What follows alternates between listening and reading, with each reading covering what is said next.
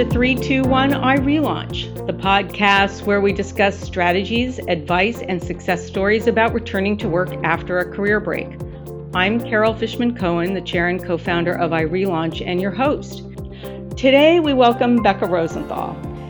And we especially asked Becca to be our guest today because if you wondered how people with non-technical backgrounds can survive a coding boot camp and then thrive in a technical role, today's podcast is for you. Becca Rosenthal is not a relauncher, and she graduated college in 2015, so she is much younger and much earlier in her career than the typical guests that we have on our podcast. We asked her to join us today because of the unlikely route she took to what is now a highly technical career. We are going to hear how this Middle Eastern Studies major in college went on to work for a Jewish community organization in Mississippi running educational programs, and then ultimately returned back to her hometown in Oakland, California, and enrolled in a full-stack, immersive training boot camp at Hackbright Academy. She is now a software engineer at Reddit, where she has been for almost 3 years. And we're going to find out how she did it and what the boot camp was like and what her work has been like since. Becca, welcome to 321 iRelaunch. Thank you so much for having me. So, Becca, so you're in Mississippi, and I know that you ended up moving back to your hometown in Northern California and made a decision to start taking a coding boot camp. Can you talk to us about what happened in that transition and how you got there? Yeah, sure. So this job in Mississippi, it was a 2-year fellowship. And so it ended the day before my 25th birthday. So I played a goodbye show because I was playing a lot of live music. And then 3 days later, started driving cross country to move back into my childhood bedroom with no job prospects, no idea what I wanted to do next. But all I knew was that I wanted to solve interesting ethical problems with people who were smarter than me, and I did not want to be in the Jewish nonprofit world anymore. And I knew I wanted health insurance by age 26. That's literally all I had. So I started looking at job postings around Oakland, where I'm from, right? I'm moving back in my childhood bedroom. And almost everything interesting was in the tech sphere. And the tech world is solving a lot of interesting problems, and the tech world is creating a lot of interesting problems. And so I thought to myself, it'd be cool to get a seat at the table, and I probably need some skills. So during the day, I was temping at my mom's real estate company that she works at, basically inventorying all of the development projects in Berkeley, and it was fine, but it was certainly not what I wanted to be doing long term.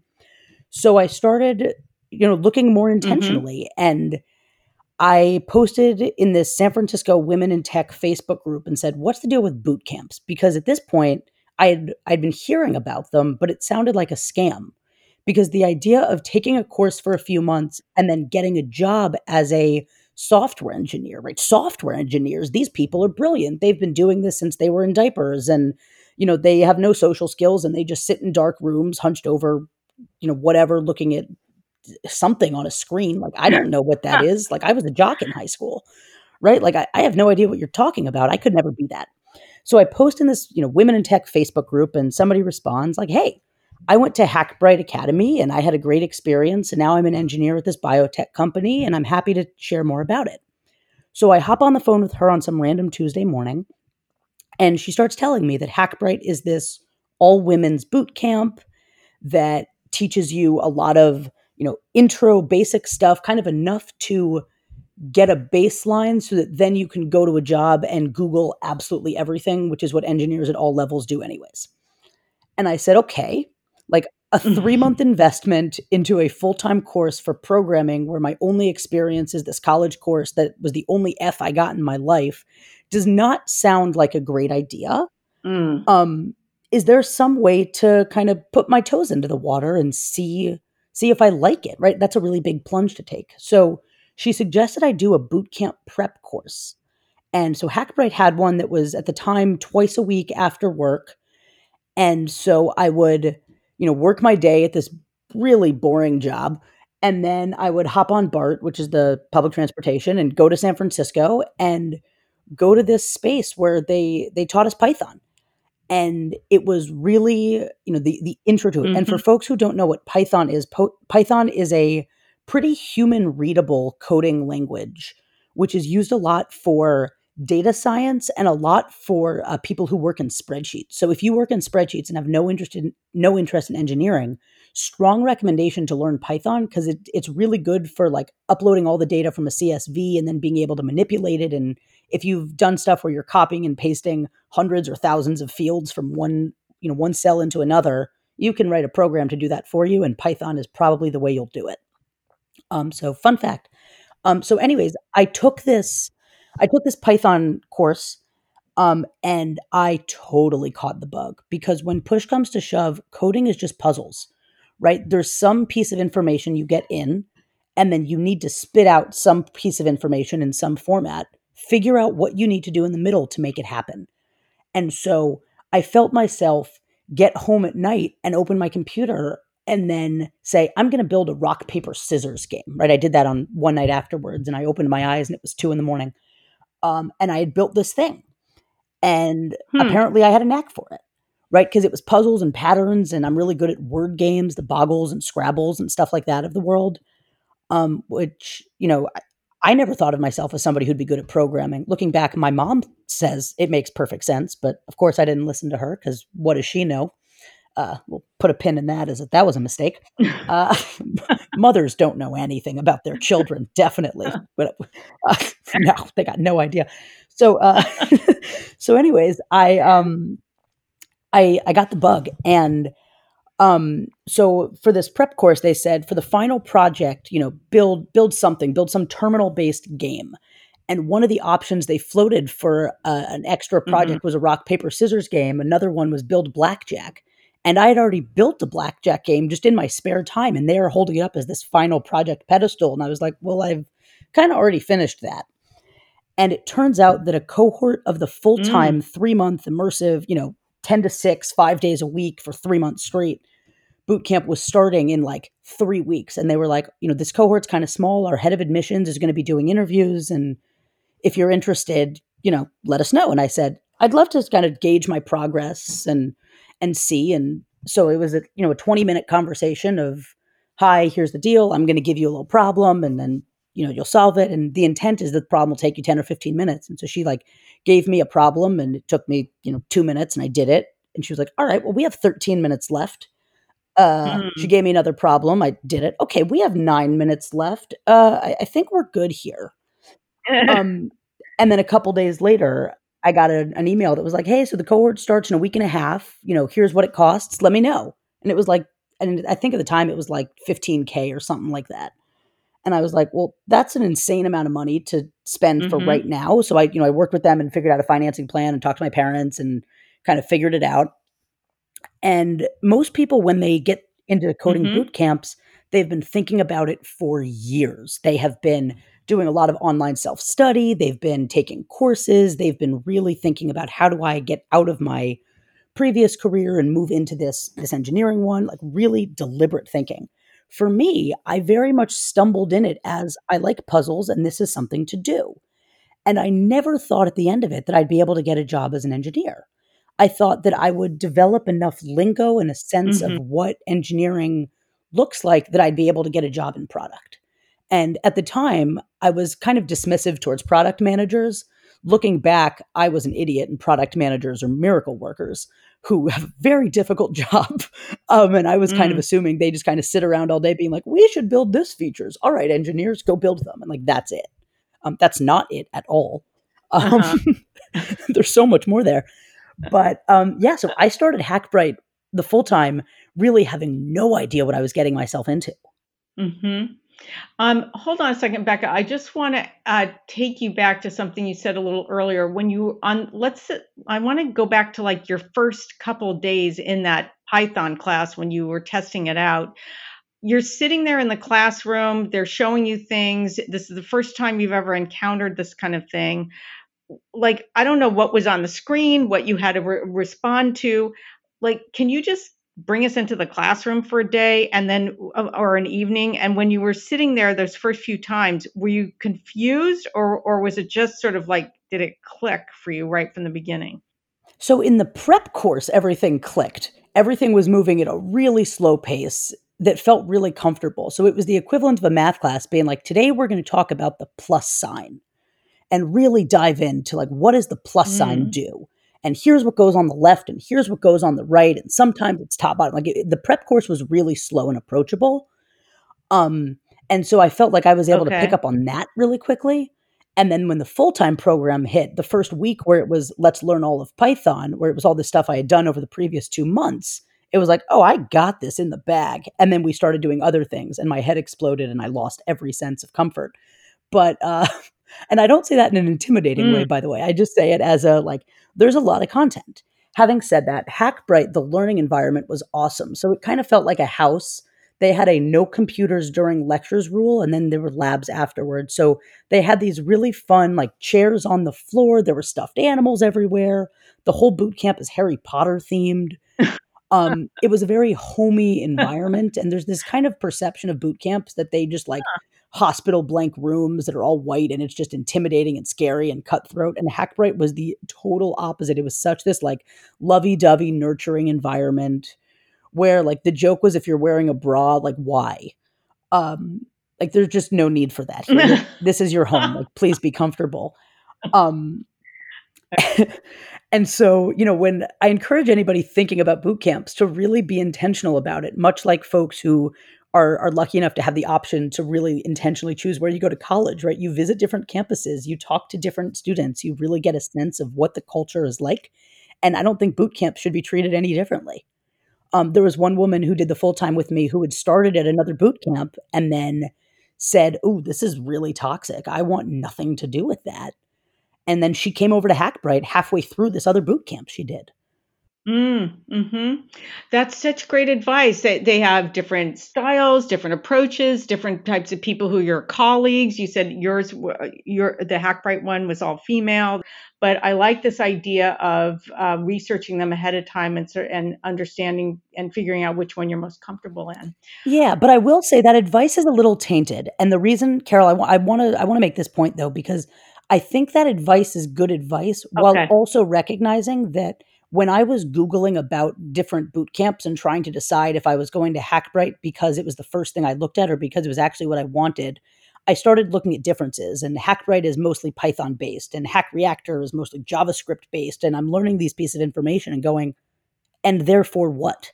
Because I didn't even have a vocabulary to make conclusions from the information. So I think that at some point you just have to take a plunge. And you're either ready to take this chance or you're Right. not.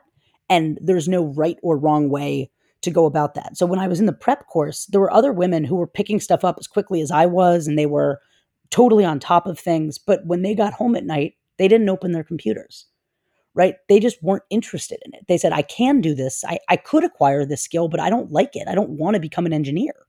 And so they did not transition into the full time boot Mm, camp. And that's fine. But for me, I both was good at it and I right. liked it. At some point, you just got to take a plunge. Yes, and then so you said, at the beginning there's a review of the Python part and you felt comfortable, and then all of a sudden after that it was all new material. Did you feel intimidated then, or did you feel like, wow, I'm so excited and there's so much more to learn? And also, were people of all different ages in the program? Yeah. So, okay. So, starting with was I intimidated? Mostly I was just shocked. There was so much coming at me. I had my first emotional breakdown on day 2 where it was the I have made a huge mistake.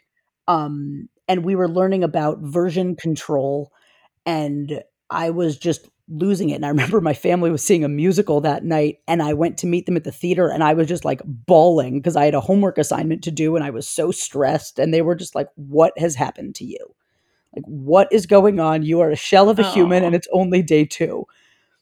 And I kept looking at the folks at Hackbright and being like, "I cannot do this. Why did you tell me I was ready? Clearly I wasn't ready." And they were like, "No, you're fine. You're ready."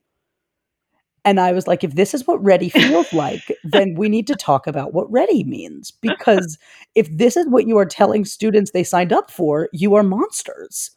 Um, like, this is not okay." And they were like, "No, you're fine. You're fine." yeah. Okay, fine. I guess I'm fine. And for the first 6 So weeks, obviously they had seen that before. yeah, I wasn't alone because, I mean, think about it. For me, I was 2 years out of college. I was 2 years out of being in an academic environment, and high school had been the last time where I was learning for 8 hours a day. Yeah. And at Hackbright, the way they structure it is the first 6 weeks, they like throw the kitchen sink at you and you do 2 lectures a day. And in between them, you're doing labs where we did what's known as pair programming, where you're sitting next to somebody. You have two keyboards, 2 mice, 2 screens, but only 1 computer. And so one person is driving, meaning one person is typing and clicking and whatever, and the other person is kind of instructing how to do. And so it's a very collaborative learning environment. Um, and so it's just really fast. And so for the first 6 weeks of the program where they were just dumping information on us, like I think they introduced us to 6 different coding languages, which are all just different ways of approaching similar problems or different subsets of these different problems. I felt like I was maybe grasping 20 or 30% of everything. And Mm-hmm. they kept being like, it's fine. It'll all come together during project season. And project season is the next month where you spend a month building a web app. So you then combine everything, right? So we learned we learned one type of database and how to communicate with this database. And then we learned one language to help manipulate the browser, which Google Chrome or Firefox, Safari, those are browsers. Mm-hmm. And then we learned a few different ways to kind of connect them. And it was during building the project that all the dots were supposed to kind of turn into a picture. And definitely things started clicking then. But even then, I felt like a huge imposter. And people kept telling me that I was doing fine. And my mentor, who I was placed with, kind of randomly kept telling me that I was doing fine. And I was, again, if this is what fine feels like, nothing is okay. Mm-hmm. Because it did not feel fine. But apparently it was. What about, so in terms of your classmates, were they all different ages and Yeah. were they also experiencing the same kind of response to the curriculum that you were, or were some people just like flying through it and it felt like you were an outlier? Yeah. So my classmates were all over the map in the coolest way. So I was 25. I was the second youngest person in this cohort. Mm-hmm. The majority of us were in our 20s, 30s, a couple of women into their 40s. There was one woman who was a partner at Deloitte who was taking a break and curious about coding, and it was unclear if she wanted to go into engineering or was just curious. One of my good friends was a lawyer who was like, I do not want to do law anymore. The Mm-hmm. woman I spent the most time with was a professional air rifle shooter who had spent a decade at the Olympic Training Center in Colorado and had literally won gold medals for the United States, who was like, all right, she was like flying to South Korea for world championships, learning C++, which is another language, on the Mm-hmm. plane, being like, I think I want to become an engineer. Hmm. And she and I had so much fun sitting across tables from each other on weekends when we were doing weekend assessments. And the rule with those was you work alone. And we would sit across the table from each other, banging our heads against our computer, like yelling at our screens together. And we were each doing our own work. Like I would get a problem, be like, I just got number 4. Did you get number 4? And she'd be like, I'm still stuck on it. I don't know if I'll ever get number 4. And it would just be like, well, I just spent the last hour on this. Good luck. Uh, and it was such a comfort to know that like other people were also struggling. There were also people who had come from, data management backgrounds and web backgrounds and mathematics backgrounds and who were just chilling. And I spent the entire lecture series with my hand in the air being like, say that differently. Can you explain? What? I don't believe, can you do that again? Right? Like the whole thing. And they were just kind of coasting through. And to be blunt, it was the first time in my life where I didn't feel like I was running with the big dogs. It was the first time in my life where I felt like I was in the bottom quarter of the class. Mm-hmm. And in hindsight, looking back and talking to the Hackbright staff, because I've now mentored a lot of folks and I've continued to be involved with that community. When I said like that's how I saw myself, they all looked at me and were like, "No, you were fine. You were just loudly confused. Everybody else is quietly confused and more quiet and more confused than you were." Uh-huh. And I was like, "Oh, great. Cool." But if I could sum up my career, the words loudly confused, I think are pretty accurate. Oh, that's a great way to describe it. So talk to us about what happened at the end when you graduated, and then what was your job search like, and then did you have to do a lot of technical testing when you went into interviews, or how did that all work?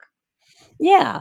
So I want to say one more thing about during the boot camp, by the way, Okay. which is that the way that I structured my life was that I made a deal with the gym I went to that was close to a BART station. And so I would go to the gym in the morning And then I would drive to Chinatown and like buy some pastries to be my breakfast, lunch, and kind of dinner also, and then Mhm. hop on the train and do that. And so my life was this boot camp for 3 months. And I'm a big fan of Parks and Recreation, and Ron Swanson has a quote of "Don't half-ass two things, whole-ass one thing." And for me, I very much whole-assed this boot camp, and I was very privileged to be able to do that, right? I was living at home, I was not paying rent, I wasn't really worried about food, expenses were mostly covered, and I was really lucky to be in that position. There were Right. a lot of folks who had a much more difficult time both during the boot camp and in the job search process because they had real life to worry about. And so I Right. don't say that to say if you can't go all in and give all of your attention to a boot camps, you shouldn't do it. But I do say that to give some really concrete advice of figure out how you're going to take care of your day to day because the intellectual side of boot camp is hard and you're going to want to be able to commit the time to really commit to it. Yes, great advice. I'm really glad that you brought that up. I mean, it just sounds like it's so consuming of your brain that this idea of thinking ahead of time and getting the rest of life in some sort of an order, so you can commit wholly is terrific, especially because it's such an investment. Right. I mean, like, I was spending quite a good amount of money. I cleared out my savings, right? So that I could invest in a skill that would land me a job, right? I felt the weight of the world on my shoulders. Yeah. And it was really hard. It was mentally, physically, emotionally exhausting. There were I mentioned I was going to the gym in the mornings. For the first half of the program, I was exercising. For the second half of the program, I was leaving Hackbright at 9, 10 p.m., and I was not working out in the morning. I was just using their parking lot. Mm. I became a crazy person during this thing, right? And there were folks in my cohort who didn't, Mhm. but the majority of us who got jobs quickly afterwards, not all, right? There's definitely exceptions. The majority of us were the ones who put in the extra hours. I see. Yeah, so tell us what happens, when you finish the class and then you start looking for a job. Is it like any other job search, or do they help you, Sure. or and did you just automatically start getting interviews because you were a graduate of the Hackbright Academy? Yeah, so if only graduating a boot camp meant you are now on every recruiter's radar and you just got a job waiting for you. That's so not how it works. The challenge with tech, particularly when you're trying to enter at the junior level, is that folks aren't investing in the skills you have, right? Imagine graduating college knowing how to open a Word document and start typing, but having no idea what content should look like, right? You've written some paragraphs, but like you don't know if they're good. Mhm. Um, that's all you know. And so the way that I went into the job search mentally was thinking, hello, my name is potential. You're going to have to work really hard to get me to be good at this, but I can learn quickly and I'll be fun to teach. And I will bring all of these other skills to the table that your engineers who came through traditional coding paths don't have, Mm. right? I have all my experience from a Middle East studies major with being able to communicate across different ideological spectrums, right? If I can communicate Zionist ideology to Palestinians and anti-Zionist ideology to Zionists and folks who are pro-Israel in a way that's palatable, well, then I can communicate between engineers and community managers, Mhm. right? And so I pitched myself as somebody who could do all these other things, right? Anyone can learn to code. Not anybody can learn to context switch and code switch across technical and non-technical teams. Um, and so I really leaned on the interpersonal skills and I learned the basics as well as I could. During the last 2 weeks of Hackbright's program, they call them kind of career prep weeks, and they make sure that your resume is all ready to go and that you've kind of practiced telling your career story of how did you go from where you were into your current technical path. And the key thing for my career was that Steve Huffman, who's the CEO of Reddit, he came and spoke. Ah. And I had yet to hear any tech company or anybody within within the Hackbright sphere say something that made me be like, I want to work for you. But then Steve started talking about Reddit, and I was not a Redditor at the time, but he talked about how Reddit is this place where real conversation on the internet happens and where 99.9% of people are just being awesome and just having conversations about whatever. And their question was, how do we stop the assholes from ruining it for everybody else? And I said, that's it. That's what I want to do. This is where I want to work. Those are the kinds of problems I want to work on. And I raised my hand and I asked him a question that was basically like, what are the ethical obligations of tech founders to anticipate how their product will be used for malicious purposes and plan accordingly? And Wow. he gave an answer that I thought was really interesting. Yeah. Those were the first words he ever heard me say. Wow. But the moral of the story, though, is I emailed him afterwards and I was like, hi, I'm the woman who asked this question. I agreed with this part of your answer. I disagreed with this part of your answer. I'd love to continue the conversation and get your advice on to how to position myself on teams who are working on these types of problems. And then, because fate has a way, I texted my mentor, who Jono, you probably aren't listening, but Jono Warren, if you are, thank you and I love you. He happened to work at Reddit. I was randomly assigned this mentor. And I texted him and I said, hey, Steve just spoke.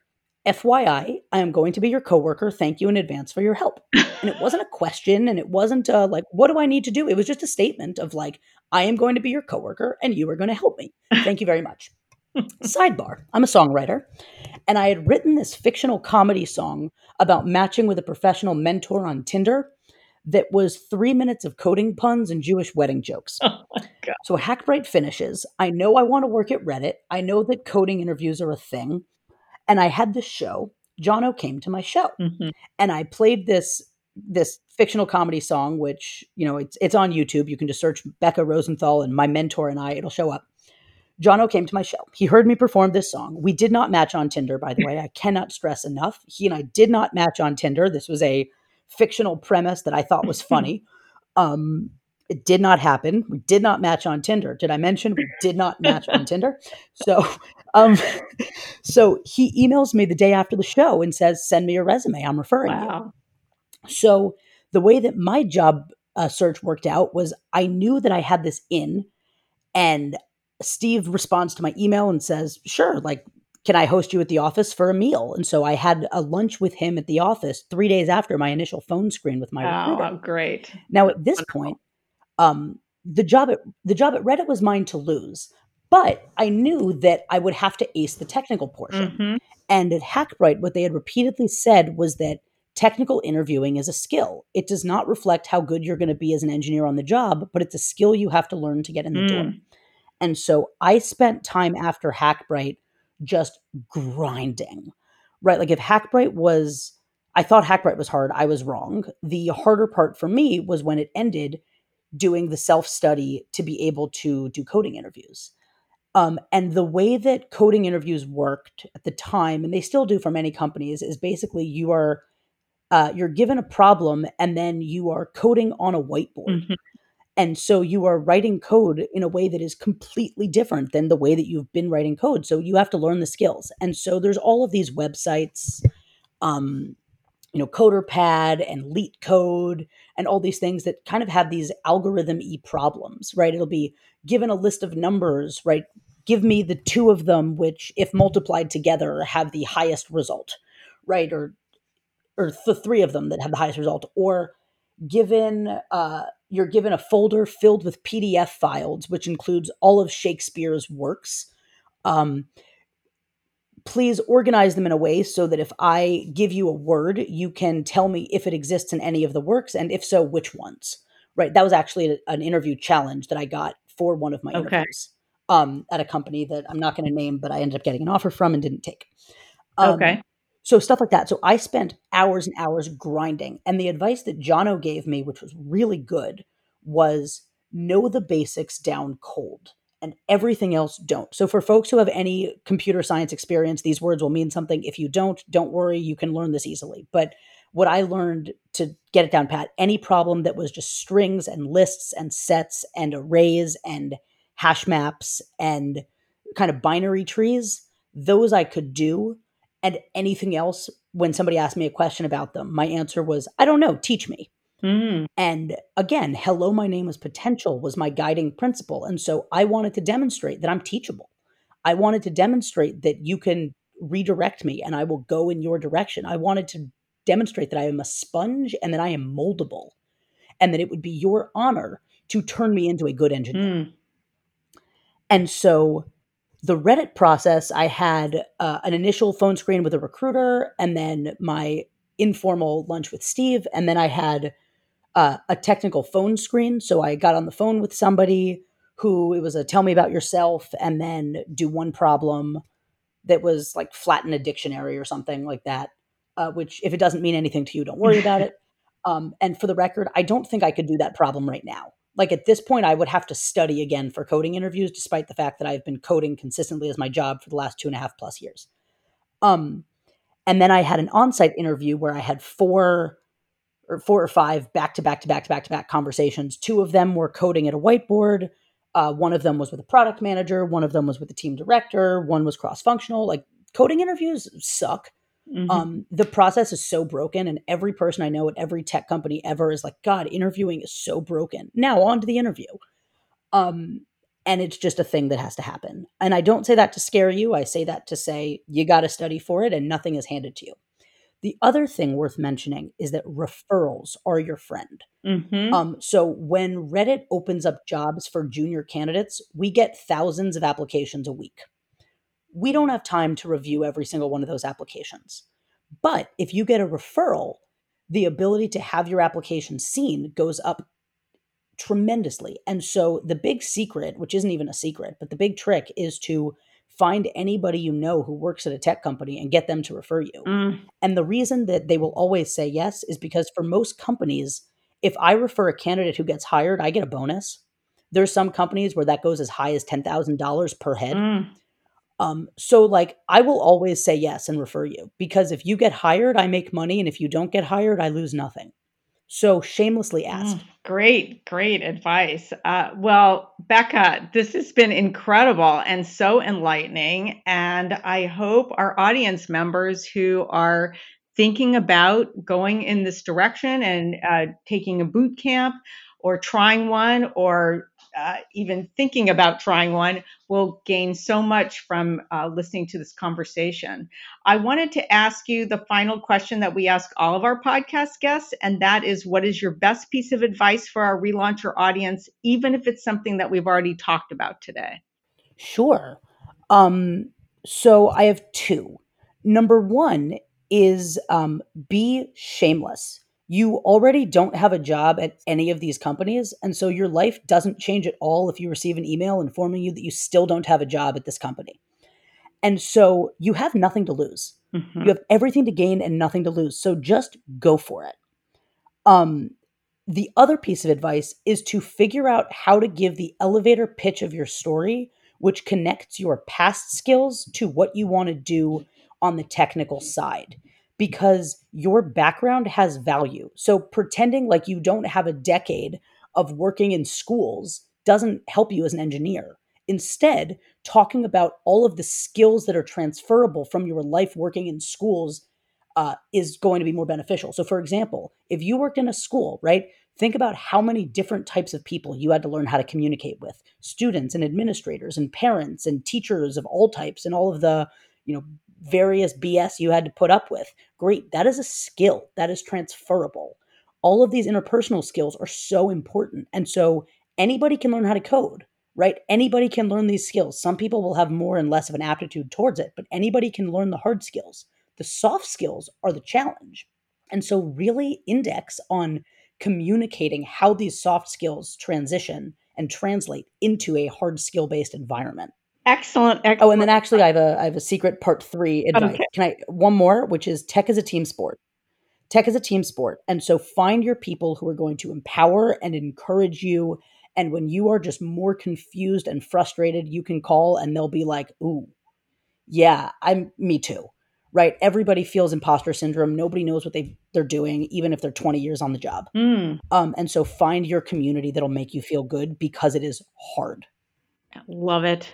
That is such great advice. And actually great advice for people across the board in tech and outside of tech too, but especially in technical roles as you're describing. Becca, thank you so much for joining us today. Thank you for having me. This was fun. Yes, it was fun for us too, and I learned so much. And thanks for listening to 321 I Relaunch, the podcast where we discuss strategies, advice, and success stories about returning to work after a career break. I'm Carol Fishman Cohen, the chair and co-founder of I Relaunch, and your host. For more information on I Relaunch conferences and events, To sign up for our job board and access our return to work tools and resources, go to irelaunch.com. And if you like this podcast, be sure to rate it on Apple Podcasts and your favorite podcast platform. And be sure to share this podcast with a friend on Facebook, Instagram, and other social media. Thanks for joining us.